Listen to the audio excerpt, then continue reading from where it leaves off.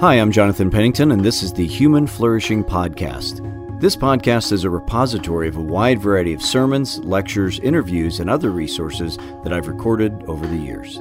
Today's episode is a sermon I preached at Sojourn East in Louisville, Kentucky.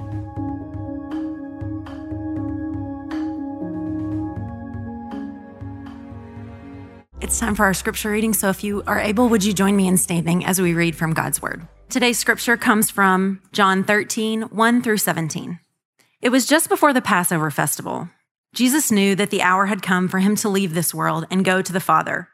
Having loved his own who were in the world, he loved them to the end. The evening meal was in progress, and the devil had already prompted Judas, the son of Simon Iscariot, to betray Jesus. Jesus knew that the Father had put all things under his power and that he had come from God and was returning to God. So he got up from the meal, took off his outer clothing, and wrapped a towel around his waist. After that, he poured water into a basin and began to wash his disciples' feet, drying them with the towel that was wrapped around him. He came to Simon Peter, who said to him, "Lord, are you going to wash my feet?" Jesus replied, "You do not realize now what I am doing, but later you will understand." "No," said Peter, "you shall never wash my feet." Jesus answered, "Unless I wash you, you have no part with me." "Then, Lord," Simon Peter replied, "not just my feet, but my hands and my head as well." Jesus answered, "Those who have had a bath need only to wash their feet. Their whole body is clean. And you are clean, though not every one of you." For he knew who was going to betray him, and that was why he said not everyone was clean. When he had finished washing their feet, he put on his clothes and returned to his place. "Do you understand what I have done for you?" he asked them. "You call me teacher and Lord, and rightly so, for that is what I am. Now that I, your Lord and teacher, have washed your feet, you also should wash one another's feet. I have set you an example that you should do as I have done for you. Very truly I tell you, no servant is greater than his master, nor is a messenger greater than the one who sent him. Now that you know these things, you will be blessed if you do them." This is the word of the Lord. You may be seated. You know, when I was growing up, in my family, we played a lot of word games, and we did the same with our kids when we were growing up. So a lot of boggle and taboo and catchphrase and categories and password and Scrabble. In fact, my wife and I, when we were younger, we were even members of the National Scrabble Association. Yes, we were nerds, I admit it. So I've always been fascinated with words, and I love finding just the right word to describe something. So here's a little word-based thought experiment for you this morning. If you had to sum up the whole message of the Bible or of Christianity in one word or one short phrase, what would you offer? If you had to summarize the whole thing in one word or one phrase, and it's actually a tough one because there are a lot of good options, a lot of good candidates for an answer. For example, you could just say God, or maybe the glory of God, or maybe grace, or grace through faith, or Jesus, or the kingdom of God, or forgiveness of sin. And you could probably come up with a bunch of others as well. I think those are all really good one-word or short summaries of the message of the Bible and Christianity. But let me ask you this. If I were to give you a few minutes and think about that, how many of us would say and offer as our one-word answer, how many of us would say love? Maybe some of us would. Maybe some people might answer that. But I'm sure that for a lot of us, love is probably not actually the first word, or maybe even not very high on the list of all the words we might come up with to summarize the whole message of the Bible. Why? Well, I'm afraid for many of us, especially in our particular tradition of Christianity, love doesn't often play a very central role in how we talk, because I think some of us are kind of afraid of describing the Bible as all about love, because love, for many people, seems maybe a little too loosey-goosey, too generic, too meaningless. After all, love is a word we use in all kinds of romantic songs and romantic comedies, and it's often fickle, it's short-lived, it's often unfaithful. And as much as we all love the Beatles, many of us, I think, would be hesitant to use John Lennon as our great theologian. That is, that all we need is love. I think most of us would be hesitant to do that. On the other hand, some of us may not be inclined to say the Bible summed up as love because we feel like maybe it's too simple. It's too childish. I mean, we learned back in Sunday school, if you grew up in church, that God is love, and maybe that sounds too quaint. Several years ago, I was ministering in an old church, a really old church, and for some reason, I was digging around in one of the Sunday school rooms. That sounds weird. I was looking for something, and I ran across this poster from, I don't know when it was from, probably the 50s or something, in an old Sunday school room. And it had these little graphics. It was a kid's poster. And the lines were, God gives us sunshine. And it shows a picture of the sun. God gives us grass. Shows a picture of the grass. God gives us cows. God gives us milk. God gives us butter. Thank you, God, for loving us. Now, certainly the American Dairy Council is thrilled with this line of reasoning and this high point, this high mark that butter is the ultimate example of God's love. And you know what? I love butter as much as the Knicks guy. But I'm afraid maybe that kind of way of talking about God's love, which is not all wrong, but maybe that's still in you, maybe from childhood. And you think, yeah, God's love, that's kind of for kids. Silly rabbit, John 3:16 is for kids, we might think. Regardless of what you think about the idea of love, I'm going to suggest to you today that according to Jesus, this is a great way to summarize the entirety of the Bible. And today, as we conclude our series that we're working on, Serve Somebody, I want us to land with love. And the text that Lindsay read for us, John 13, it's a very famous story, but I wonder whether we've realized how central this story really is to what it means to be a Christian, to live as a disciple of Jesus. And we're going to see that this famous story of Jesus washing his disciples' feet has a lot more going on than we might first see. So if you have a Bible, you can turn there with us. We'll put some of the verses on the screen as well, but it's great on your phone or if you have a Bible to follow along with. It makes it easier to understand and look at the text together. So in looking at this great story of John 13, we're actually jumping right into the middle of John's gospel. So, of course, there's 12 chapters that happen before and several that happen afterwards. And really what happens in John 13 to 17, it's the last night of Jesus' earthly life with his disciples. He's about to be arrested and tried and nailed to a piece of wood and to die. And John 13 to 17, they're really the turning point of the book. Because in John 1 to 12, we've seen Jesus do amazing miracles and teach all these things, and he's boldly declared to be the Son of God who's come into the world to change everything. And in chapter 18 and following, we'll see that he's going to pay the consequences for being the Son of God incarnate. He's going to be opposed by his enemies. So what you have in chapters 13 to 17 is this little respite. It's like everything else grays out for a minute, and you have this one evening together where Jesus is with his beloved friends, his disciples, and they laugh and they cry and they eat and they drink together and they talk and they pray. And it's like everything else is grayed out, and there's this little spotlight that's shown on John 13 to 17. And what's about to happen afterwards is very dark, and it makes what happens there even lighter. So let's look at the story, picking it up in John 13, beginning in verse 1. So it says, it was just before the Passover festival, and Jesus knew that the hour had come for him to leave this world and go to the Father. Having loved his own who were in the world, he loved them to the end.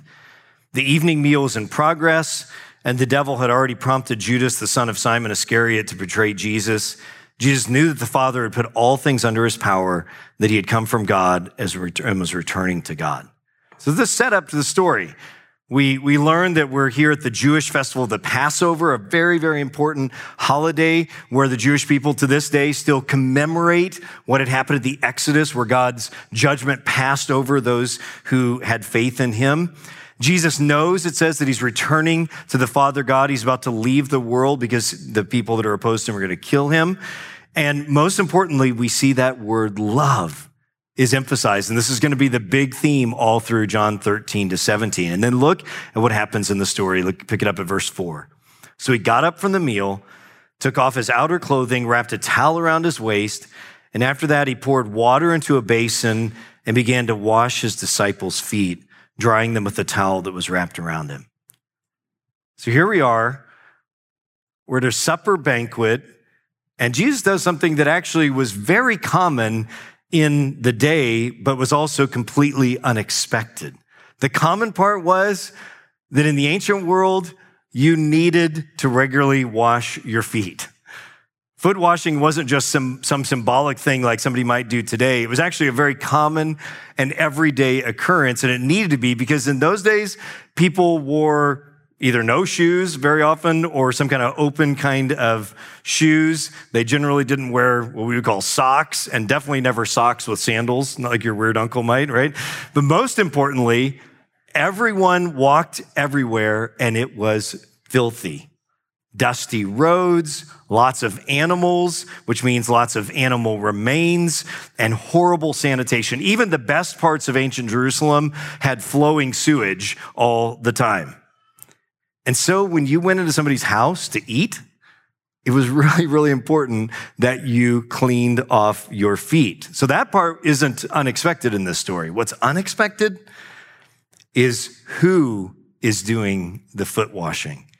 You see, normal hospitality was that when you came into somebody's house, they would provide a basin for you to clean your feet with, or very often, the very lowest servant in the house would be given this task, this very unpleasant job of washing everybody's feet. But now, to everyone's surprise and embarrassment, Jesus, who is their leader, their teacher, the one who's taught them things that they had never understood before, never imagined, the Lord that they have given up everything to follow, the one they saw raise Lazarus from the dead, the one who, when he speaks, he confounds the wisdom of the wisest people, the one who has multiplied fish and bread and walked on water and healed a man born blind. He gets up from the feast and without a word puts aside his outer garments and takes on the form of the lowest servant you can imagine and begins washing everyone's feet. It's awkward. It would be like if someone during the sermon came up here, untied my shoes and started washing my feet. We'd say, is this a joke? Don't get any ideas. This is weird and embarrassing, but infinitely more because I'm obviously not your Lord, King, and Savior who's done all these miracles. This is an entirely awkward and unexpected and really speechless creating situation for the disciples.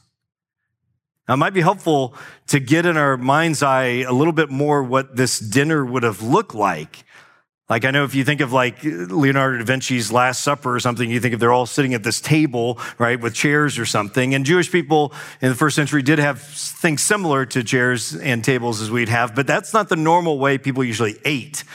You usually ate in the Greek style, where everyone would be lying around on some kind of little pillows or pads, usually leaning on one arm, usually the left hand, and you'd have these shared bowls or bowls in front of everybody. So it's like a circle and everybody's feet are sticking out to the ends and everybody's there talking and eating. Maybe if you've eaten at Queen of Sheba, you don't lie down there or something, but maybe you've eaten a Moroccan food or something where you all kind of dip in and share. This is the kind of ancient style of a meal. And this is the picture of what's going on. So out on the outside of all the activity, where they're all sitting there enjoying this meal, Jesus is all of a sudden at their feet, working his way along, washing their feet. We don't know with whom he started. Maybe he was at the opposite end of the circle. We don't know. But we know what happened when he got to Peter, because good old Peter can't hold it in any longer. He has seen Jesus perform this lowly task, and he can't keep silent. Look at what it says in verse 6. So Jesus came to Simon Peter. He said to them, Lord, are you going to wash my feet? And Jesus replied, do you not realize now what I'm doing, but later you will understand. It's a classic sort of Jesus move. No, said Peter, you shall never wash my feet. And Jesus answered, unless I wash you, you have no part with me. Then, Lord, Simon Peter replied, not just my feet, but my hands and my head as well. And Jesus answered, those who have had a bath need only to wash their feet. Their whole body is clean, and you are clean, though not every one of you. For he knew who was going to betray him, and that is why he said not everyone was clean. It's a good old Peter, wholehearted, open-hearted, foot in mouthed all the time. But he says exactly what everybody else is thinking and feeling. He tries to object to Jesus washing his feet, and then Jesus explains something absolutely central, that this foot washing is not just Jesus doing a kind thing. It's not just him getting oxen dung off the soles of their feet. It's actually something that is a cleansing that is soul deep. In other words, Jesus is saying that what he's doing in this moment is a symbolic picture. It's really an enacted parable of why he has come into the world, what he's going to do with his own death and resurrection that's going to begin that next night. To wash, to cleanse all those who respond to him in faith, to forgive their sins. And this is one of the main ways that the Bible talks about forgiveness as being cleansed. This is what the symbol of baptism means as well. It's this symbolic act that represents washing away. I don't know if you've ever considered this, but it's very brilliant how God has put together Holy Scripture. In Matthew, Mark, and Luke, they record Jesus' last night, and they record one of the events that happened there that we celebrate each week, where Jesus took bread and broke it and took wine and shared it and said, this is a new covenant I'm making with you for the forgiveness of sins.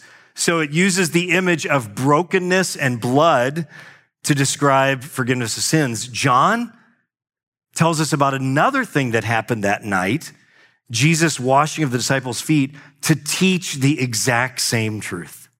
It's a different metaphor. It's a different image, the idea of being cleansed, but it teaches the exact same truth that forgiveness of sins is there. And this, friends, is absolutely foundational to the Christian faith.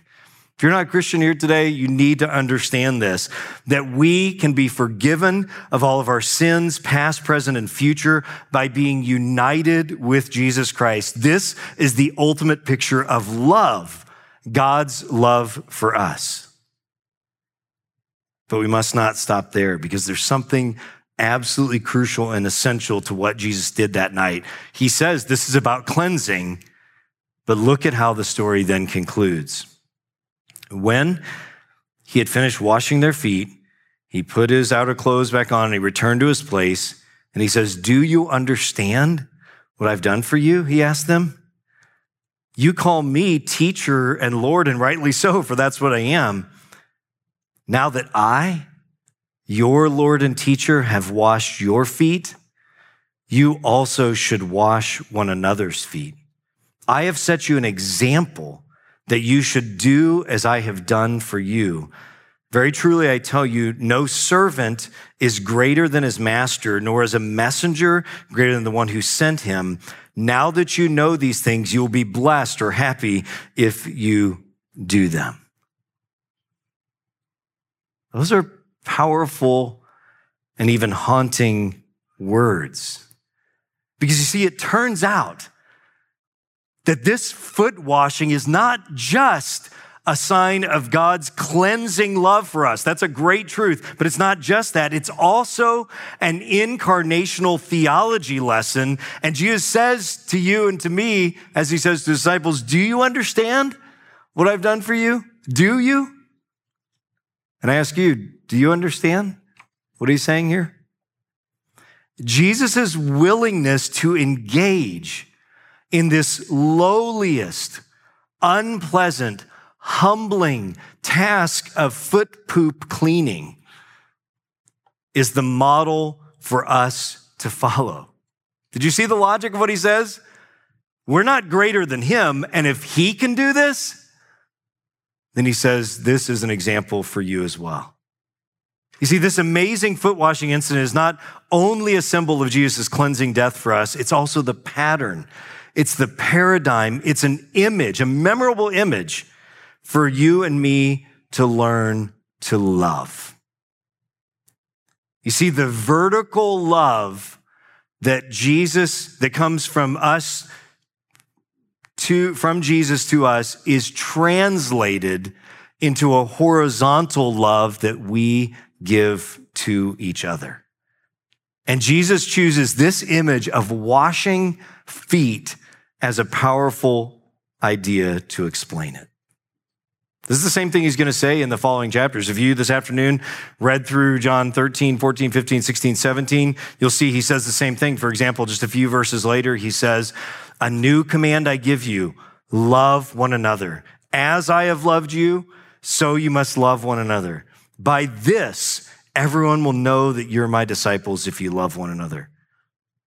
He says also, "My command is this, love each other as I have loved you. This is my command, love each other." And we should recall that Jesus says clearly as well, the greatest command is to love God and love others as ourselves. So here's the clear point, friends. This foot washing story is a love story. First, it's a story about God's love for us in his glad willingness to cleanse us. And it's about a love story of how you and I learn to relate to each other in self-sacrificial love. So, love is a great one-word summary or message of the Bible because it really encompasses these two greatest realities, our relationship with God and our relationship with each other. So, what are we supposed to do with this? If that's so clear, which I think it is, why do we struggle to do this? Well, to drive this home to our hearts, I want to briefly ask and answer three quick questions. First, why do we struggle to serve in love? How do we find the power to serve in love? And what does serving in love really look like? And let me run through these. First, why do we struggle then, if this is so clear, why do we struggle to serve in this way? When I think about my life, I can think of at least a couple of reasons why I struggle to serve in love, and I wonder if you might relate to these as well. First is, it's actually really hard to love some people. Some people are harder to love. There are always people that we naturally like and love for a variety of reasons, but there are always people who don't fit in that category as well. And if you're right now thinking of someone in that other category, they might be thinking of you that way too right now. But you see, we're not just called to love the people that we like. We're called to love all those that God puts in our path because they're made in the image of God. In fact, as I reflected on this story, one of the things that struck me very hard this week was that two of the feet that Jesus washed were none other than Judas's. The guy who he already knew had set up his betrayal, his former friend who is now about to lead him to be arrested and killed. Now, Jesus says clearly, if you go back and look at those verses, that he knew that, and that one of these disciples was not clean. That is, that he was not a recipient of the cleansing blood. But what amazes me about this story is that Jesus still humbly, knowing that, humbly washed Judas's feet. Wherever he was, when he came around to the outside of the circle, when he came to Judas's feet, he didn't reject him there. He didn't call him out. He didn't shame him. He wasn't even snooty towards him and did a less good job or something. Knowing full well what Judas was going to do, Jesus still served him in this humiliating task. Reminds me of one of the most shocking teachings of Jesus at this apex moment of the Sermon on the Mount, Matthew 5. He says, "You've heard it said, that it was said, love your neighbor and hate your enemy, but I tell you, love your enemies and pray for those who persecute you." Why? So that you may be children of your Father in heaven. The Father causes his sun to rise on the evil and the good, and he sends rain on the righteous and the unrighteous. If you love those who love you, what reward will you get? Are not even the tax collectors doing that? And if you greet only your own people, what are you doing more than the others? Do not even the pagans do that? I don't think there's any teaching in the Bible crazier and more unnatural than what Jesus says here, that we love and serve those even who have set themselves against us. What about you?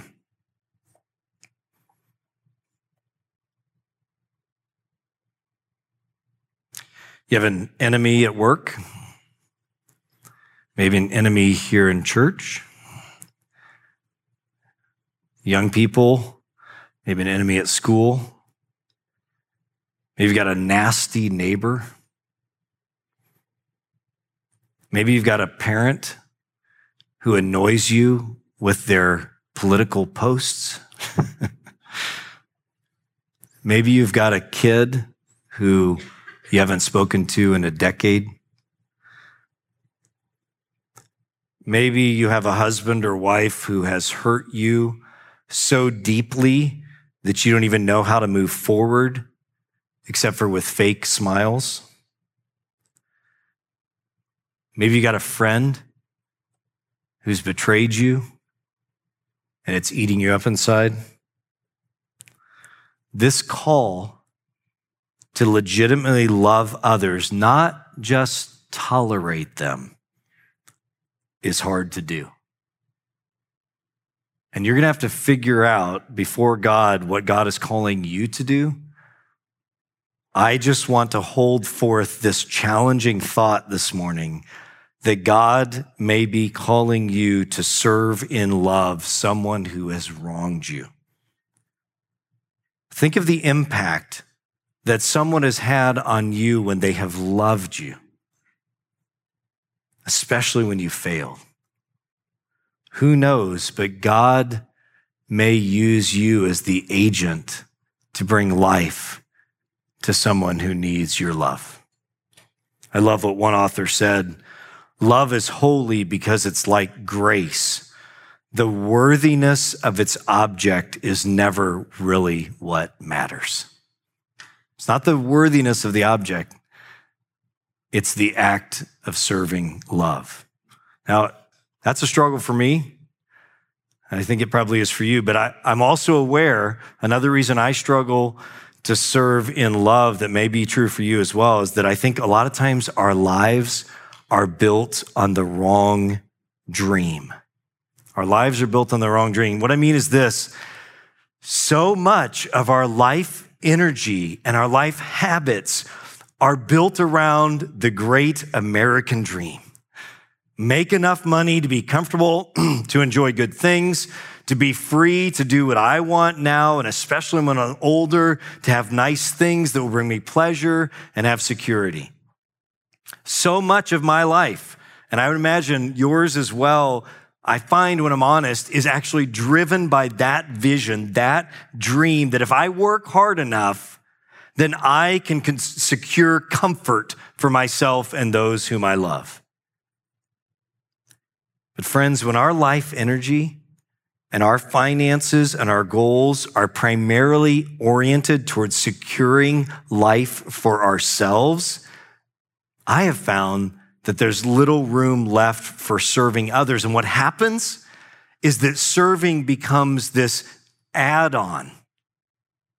That what really drives me is the American dream. And then because I've read the Bible and I care about God and care about others, I also will do some service.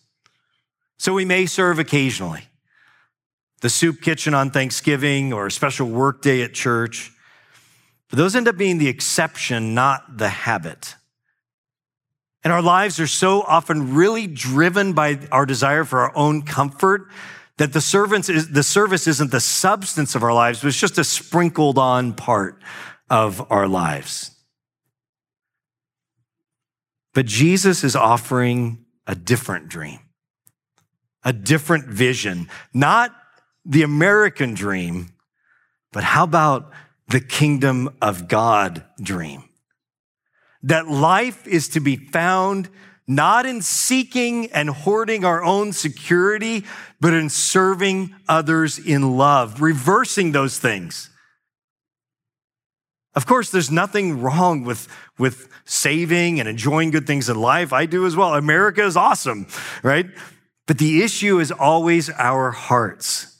What dream is motivating you? What I found in my own heart is that the more I'm focused on securing my own pleasure and protecting my own time and future, the less I am concerned about serving others. And always remember, look at the very last verse there, the desire for happiness is not a bad thing. Look at verse 17 again. You will be blessed, or you will be happy if you do what Jesus says. God is appealing to us to say, I'm telling you the way to find true flourishing. The problem is not the desire for happiness in life. The problem is that we are believing in the wrong dream.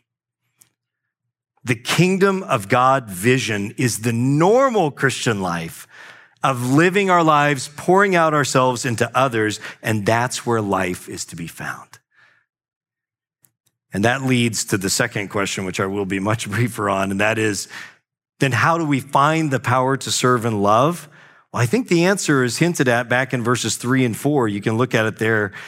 It says again, Jesus knew that the Father had put all things under his power, and he had come from God and was returning to God. So he got up from the meal, took off his outer clothing, and wrapped a towel around his waist. Now, that's a very interesting comment that John makes for us. There's a logical connection that I don't want you to miss here. It's because Jesus knew that the Father had put all things under his power and that he was returning to God, that he was able to humble himself and take this lowly place, even though he deserved all the honor. Do you see the logic of this? There's something crucial here for us. How do we find the power to serve others in love? By knowing God and by knowing where we are going. You see, if we just try to serve others out of a sense of guilt or duty, because you heard this sermon and you feel bad, so you're going to try to serve more people, if that's the motivation for our service, we'll never be able to sustain it and we'll actually come to resent it. But when we come to know God and when we come to understand his plans for our future, then we are free and we are empowered to pour ourselves out in love for others. This is exactly what Jesus is going to say in the following chapters, that we're his friends, that we're united with him, and that with God the Father through him, and that we have a future hope that is sure.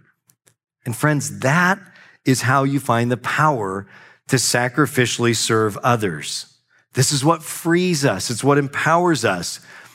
If you don't know God, and you have no future beyond this earth, then why would you ever sacrifice and serve anybody else? Why would you? Right? You might as well just look out for yourself. But when we truly see God and realize that we are sons and daughters of the King who is bringing his kingdom to earth, then we are free to pour ourselves out. We don't have to act like petulant little children who refuse to give up a dirty, old, broken toy because we can't see that the Father is about to give us everything we've desired. So let me exhort you. Seek God. Find joy in him, because when you do, you will find the freedom. You won't be serving out a duty. You'll find the freedom to give to others. And then finally, the third question I said I wanted to ask is, what does this really look like? What does serving in love really look like? How do you know when and whom you're supposed to serve? Because you can't do everything. It's easy to get overwhelmed when you think about all the needs just in our city or county or state or world. Prisoners, people in drug addictions, homeless people, abused wives and children, widows and widowers, malnutrition, children needing education, mental health issues. It's overwhelming. Well, a good place to start is by asking, who is in your life already? What needs do you see? Pay attention to the Spirit's leading. When you go through your day, does someone or something come to mind? Maybe that's the Holy Spirit. Maybe you'll misinterpret it. It's not the end of the world. That's okay. But listen to the proddings of the Spirit. Learn to live open to say, God, what do you want me to do today? How can I serve? Maybe if you're in a community group, talk with your community group and a group of friends about something you could commit to doing together, some habits of service you could build in for accountability. And don't just think of serving as like these just big moments or big events. Build these habits into your life. Set aside some money. One thing that could be helpful to do is just open a separate little bank account. And if you have a little bit of extra money, put it in there and just call it your serving. Have your own little benefactory account there. Even if it's small, remember the widow's mite. It doesn't matter how much it is. Maybe you have an envelope where you just put some money or a jar and then just say, God, lead me. How can I bless someone with this? Maybe buy some winter coats and other clothing when it's on clearance or on sale and put them in your trunk and have them there when you see someone in need. Maybe reach out to that neighbor or coworker who you've thought about but just have never closed the loop on that. It's harder to serve when you just think of it as this big event that you're going to do, as opposed to making little choices to build habits of service into your life. Now, I don't want to conclude today by just giving you marching orders. And in fact, as we conclude this Serve Somebody series, I want to ground all of this in our remembrance of who God is. We love because God first loved us. We serve because God first served us. We pour our lives out in joy because the Father poured out his life in the Son, Jesus, to enter the world and that we might become a new people through the power of the Spirit. And there's a word that can be used to sum all that up, and it is the word love. So as we go to the Lord's table today, what a great opportunity to remember what Jesus has done for us. That on the night he was betrayed, he took bread and he broke it and he gave it to his disciples. They shared it. He took wine, poured it out and shared it together. And he said, this is a new covenant I'm making for the forgiveness of your sins.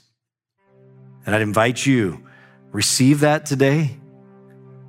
And then let that vertical love become horizontal as you serve others in the same way. Let me pray for us. Thank you for listening to the Human Flourishing Podcast. To learn more or get in touch with me, visit my website, jonathanpennington.com.